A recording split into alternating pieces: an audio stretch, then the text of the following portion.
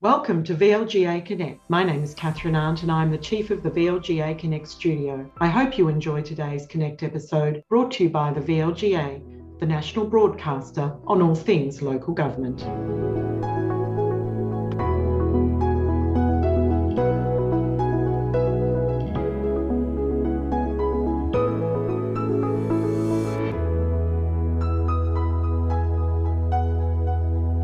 Hello, everyone. Welcome to VLGA Connect and the weekly governance update, which is brought to you by Hunt and Hunt Lawyers. I'm Chris Eddy, and that's Steve Cooper, looking sartorially splendiferous. Is that? No, that's Chris. That is, in fact, as Alison Watt would say, no, Chris, that's terrible. Okay. But right. I'm at least acknowledging Australian Music T-shirt Day, which I notice is something of which you are bereft. So, listeners, Steve sent me a message before today's program and said, don't forget it's Oz Music T-shirt Day. My response was, what? I don't have an Oz Music T-shirt, I'm sorry. So I'm going to defer to you, Stephen. What are you wearing? I'm wearing, Chris, and I'll do our YouTube viewers a favour and not actually show you my torso. I'll just describe what it is. I'm wearing a Gang of Youths T-shirt with some lyrics from their breakout song, Let Me Down Easy. And the words on the front of the T-shirt go, I've got solipsism, baby, and I brought lemonade. Okay, I guess you had to be there for that lyric, did you?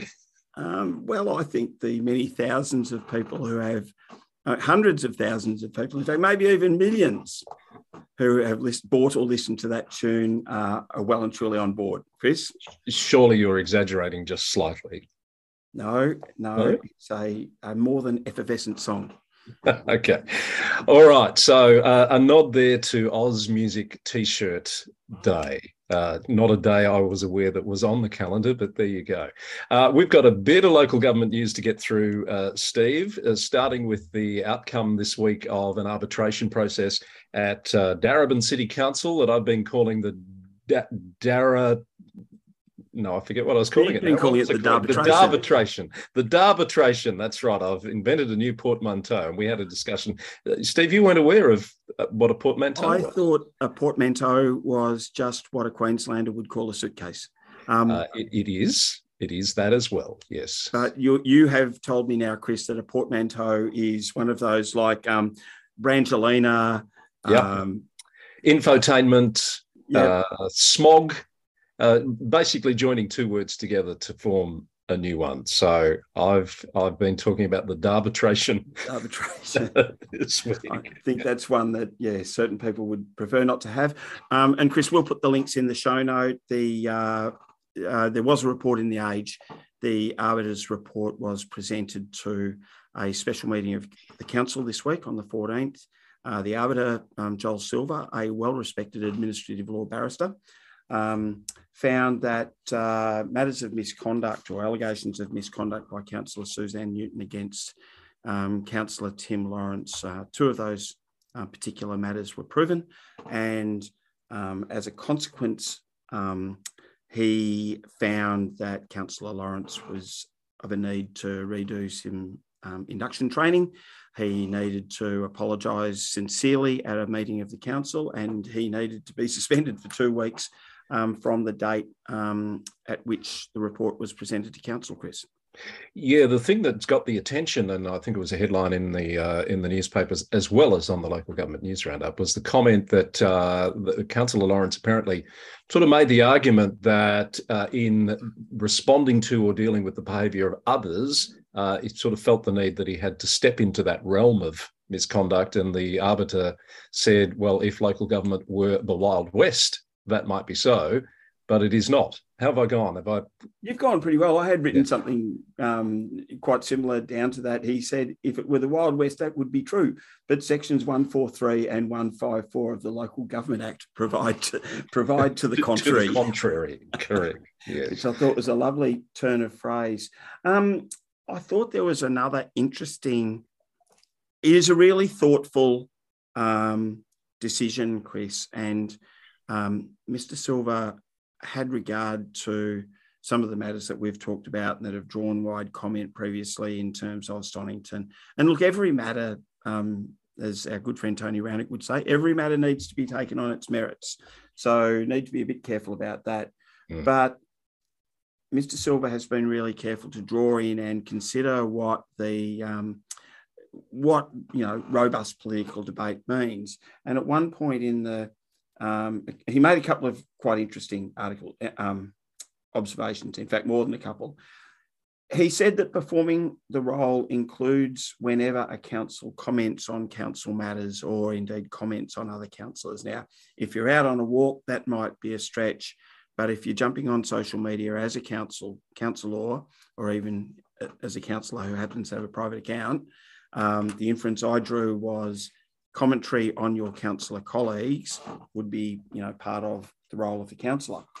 The other part that I thought, Chris, was quite interesting, he talked about unfounded suggestions of impropriety or misconduct do not qualify as robust debate. So, drew a line. So, Steve, is this helpful in terms of setting some precedent in where that line between robust political debate and misconduct sits? Has it clarified things for councillors going forward? Oh, Chris, what do you think? Well, I'm not sure. I was interested in your view. I think if you've put me on the spot and you've done it again, Chris, questions without notice, you know what I think of that. I think it's a help. Right. There will remain grey space. There continues to be grey space.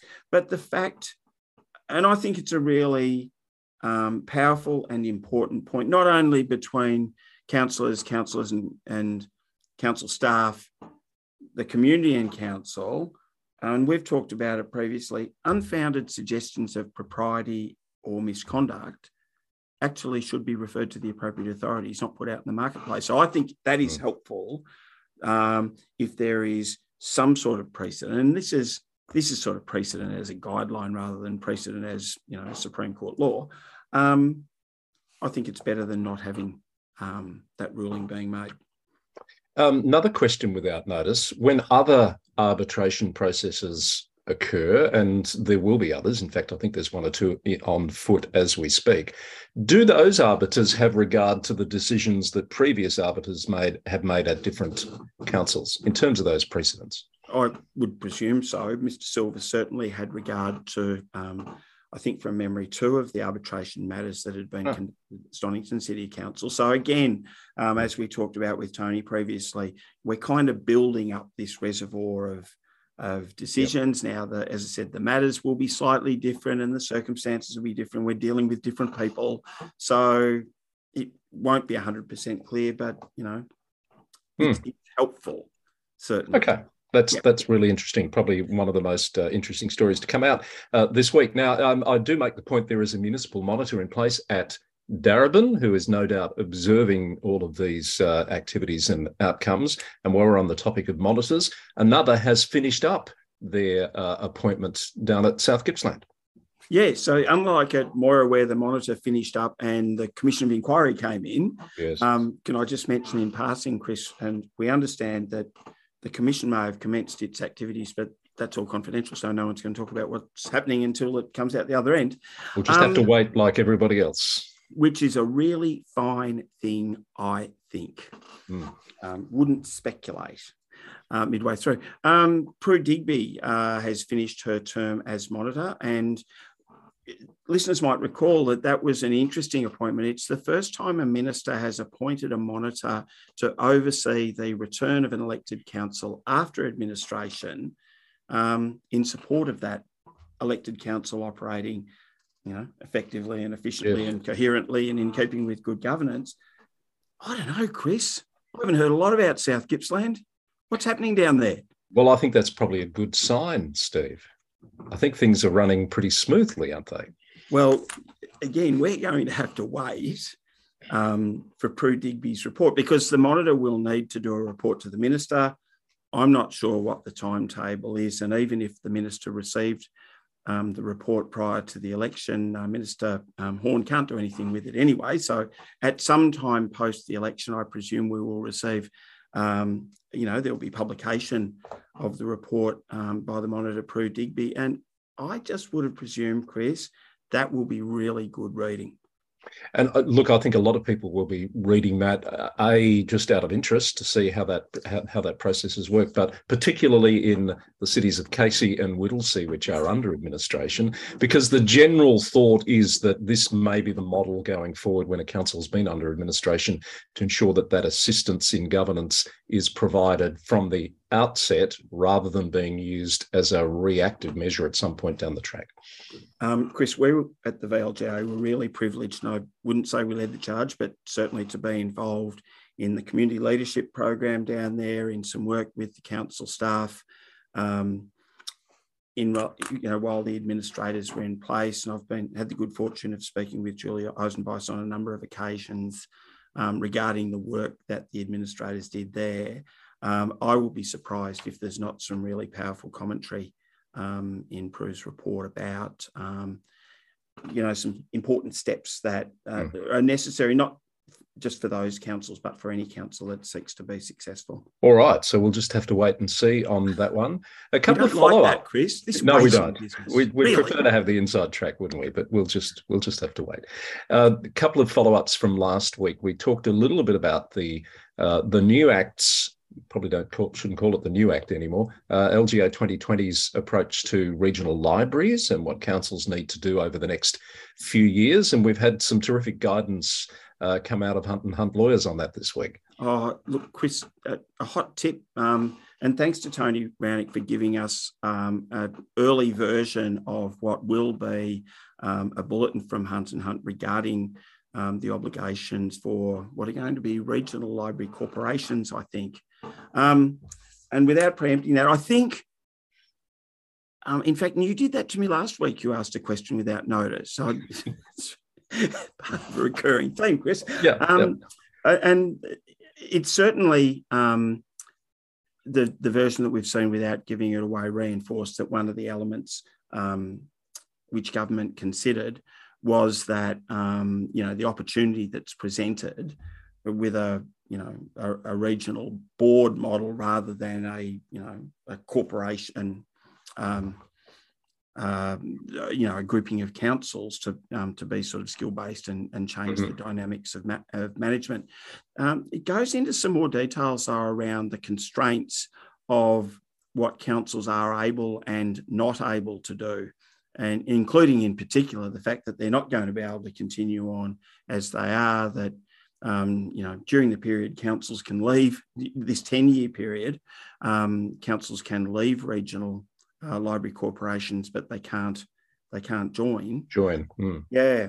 The other thing that I'll be really interested to see, and we didn't touch on it later, and maybe it's a side issue, but a really significant one, and I don't know if it was intended, really the significant cost associated potentially with transmission of business arrangements in regard to staff moving from the 1989 arrangement to a corporate entity. So the question I had last week, and I think the Hunt and Hunt advice might help go some way towards answering, is what was the purpose of putting this requirement into the new Act? And it seems to be linked to the aim to be less prescriptive, but also to allow councils more autonomy in providing improved service delivery to communities. But I'm yet to really see specifically why this helps those aims.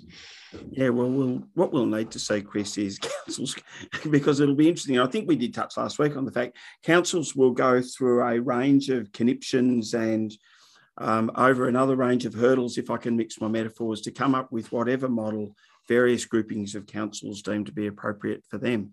Now, the question will be, does the Act act as an enabler in that decision-making? Yeah.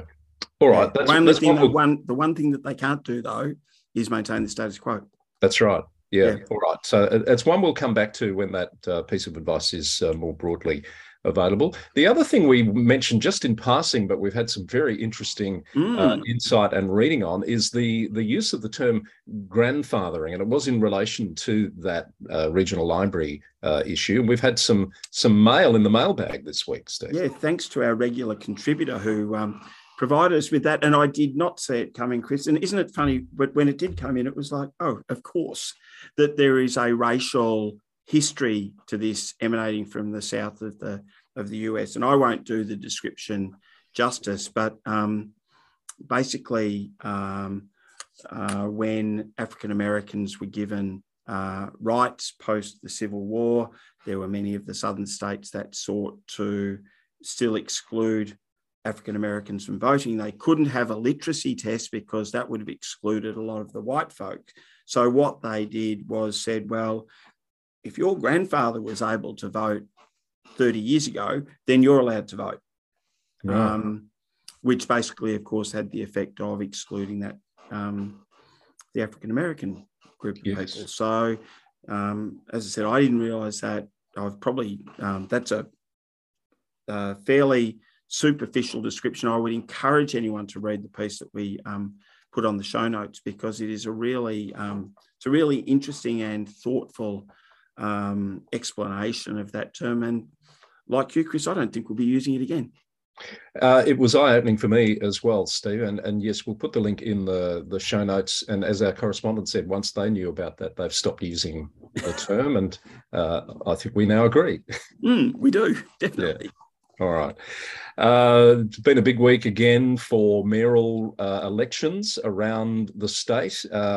Once again, not going to go through the entire list. You can see the list being updated as the results come in on the Local Government News Roundup website. Couple of note, though, some returned councillors particularly, or returned mayors, in Horsham and in Frankston, particularly in the last couple of days, Steve? Well, I'm not familiar so much with the Frankston one, but I was interested that Horsham have re-elected Councillor Robin Galleen for her third period this term, and for the first time have gone with a deputy mayor role and made the appointment of Councillor Penny Flynn. So congratulations to them. And it's an interesting call that where a council, having considered the extra expense of a deputy mayor, what the role would be, decides to go down that path. And I think if the mayor needs support of a deputy, it's not that much extra. So that's pretty good.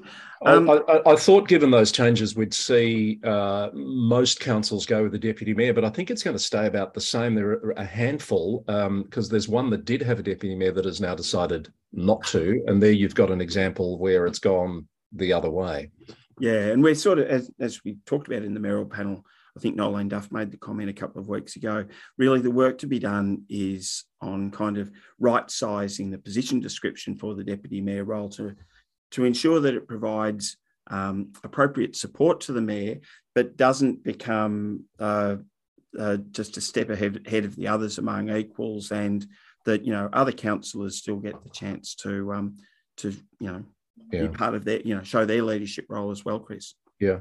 I thought the Frankston result was notable only because, they're all notable, but Nathan Conroy has been returned as mayor for another term. The deputy mayor there is the young councillor Liam Hughes. So joining that list with, Anthony Tran as the last mayor of Maribyrnong, Jasmine Nguyen as still, I think, the current mayor at Brimbank, of these youngsters coming through the councillor ranks, which is good to see. Absolutely. Can I add too, Chris, Yes. a few others?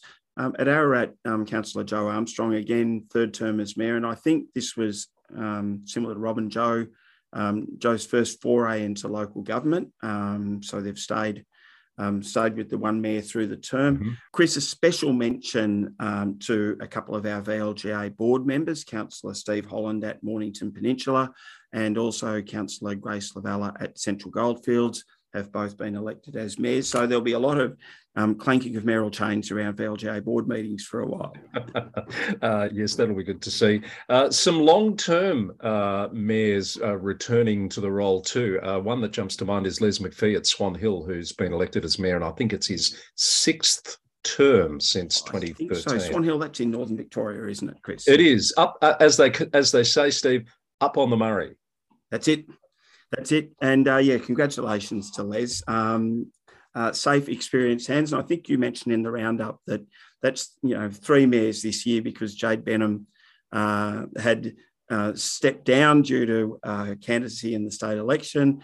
Councillor Bill Moore, who is also an experienced mayoral campaigner, Yes. stepped up for 5 months, and then now they've gone with Councillor Les McPhee. Exactly right. So you're the person who listened to this week's episode. I'm very pleased to know that. Thank you, Steve.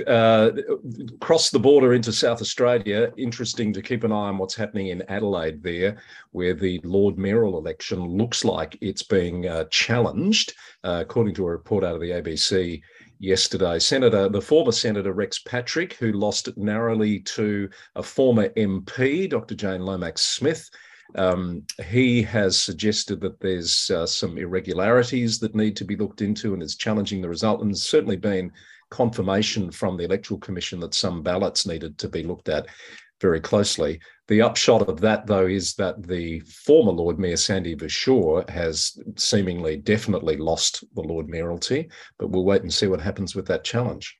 I think it's one of the beauties, Chris, of living in a country where our electoral conduct is traceable and there are checks and balances to go through the necessary processes associated with this sort of thing. So yes, that will be interesting. And it was a close vote, wasn't it? It was about 50 or 60 votes from memory. So after the distribution of preferences. So yeah, close enough to warrant perhaps that extra scrutiny. Yeah, Chris, before you finish off, can I just go back to one thing that you managed to skip over during our discussion so far? Yes. During the week, I was lucky enough to go out to, what's the name of the place? Whittlesea.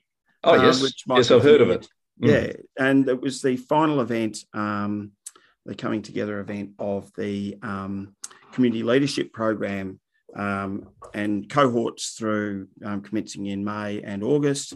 Of community leaders had been through a program very ably led by Craig Lloyd and the council team, Dr. Geraldine Kennett from La Trobe University, Emanuela Savini and the VLGA. And it was an absolute privilege to be involved and to be in that room. And Craig made a very good point in his speech, which just reminded me of a good lesson for anyone in local government. Mm-hmm. And what was that? Well, he said that how much he enjoyed being in the room, but he also said, I'm looking forward to some of you people being my boss one day. Yes. I don't know who it was. Someone wise said to me that when you're dealing with the public, just remember they get to stand and you never know, they might be your councillors one day. That's exactly right. And the beauty of that leadership program is so many people are coming through and being equipped with more knowledge about what it means to stand and to represent the community. And hopefully we'll see lots of them putting their hands up. It was a privilege to be involved, Chris. I did want to make the point also, talking about standing for election, there's a lot of current councillors running for the current state election. I'm not trying to keep track of them all. There's too many. It's too hard to do a definitive list. Someone said, "Have you got a list?" No, because we'll miss some. Some councils have got 3 and 4 councillors. One council's deferred their mayoral election. That's La Trobe, Steve, yes, because of leaves of absence for a few weeks. I suspect 1 or 2 others might be doing the same. I'm looking at Brimbank, not sure what the timing of their mayoral election is. They've got a few standing. So I guess I'm saying I'm not even trying to keep up. We'll just wait and see what happens over the next 12 days or so. Chris, I clicked through, 20 or 25 seats on the VEC website, and I've got to say I am not that familiar with the councillors at the 79 councils in Victoria to do anything coherent in very much the way you described.